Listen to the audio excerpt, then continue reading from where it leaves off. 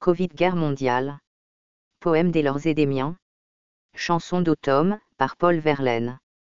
Les sanglots longs des violons de l'automne blessent mon cœur d'une langueur monotone. Tout suffocant et blême, quand sonne l'heure. Je me souviens des jours anciens et je pleure. Et je m'en vais au vent mauvais qui m'emporte. De ça, de là, pareil à la feuille morte. Commentaire.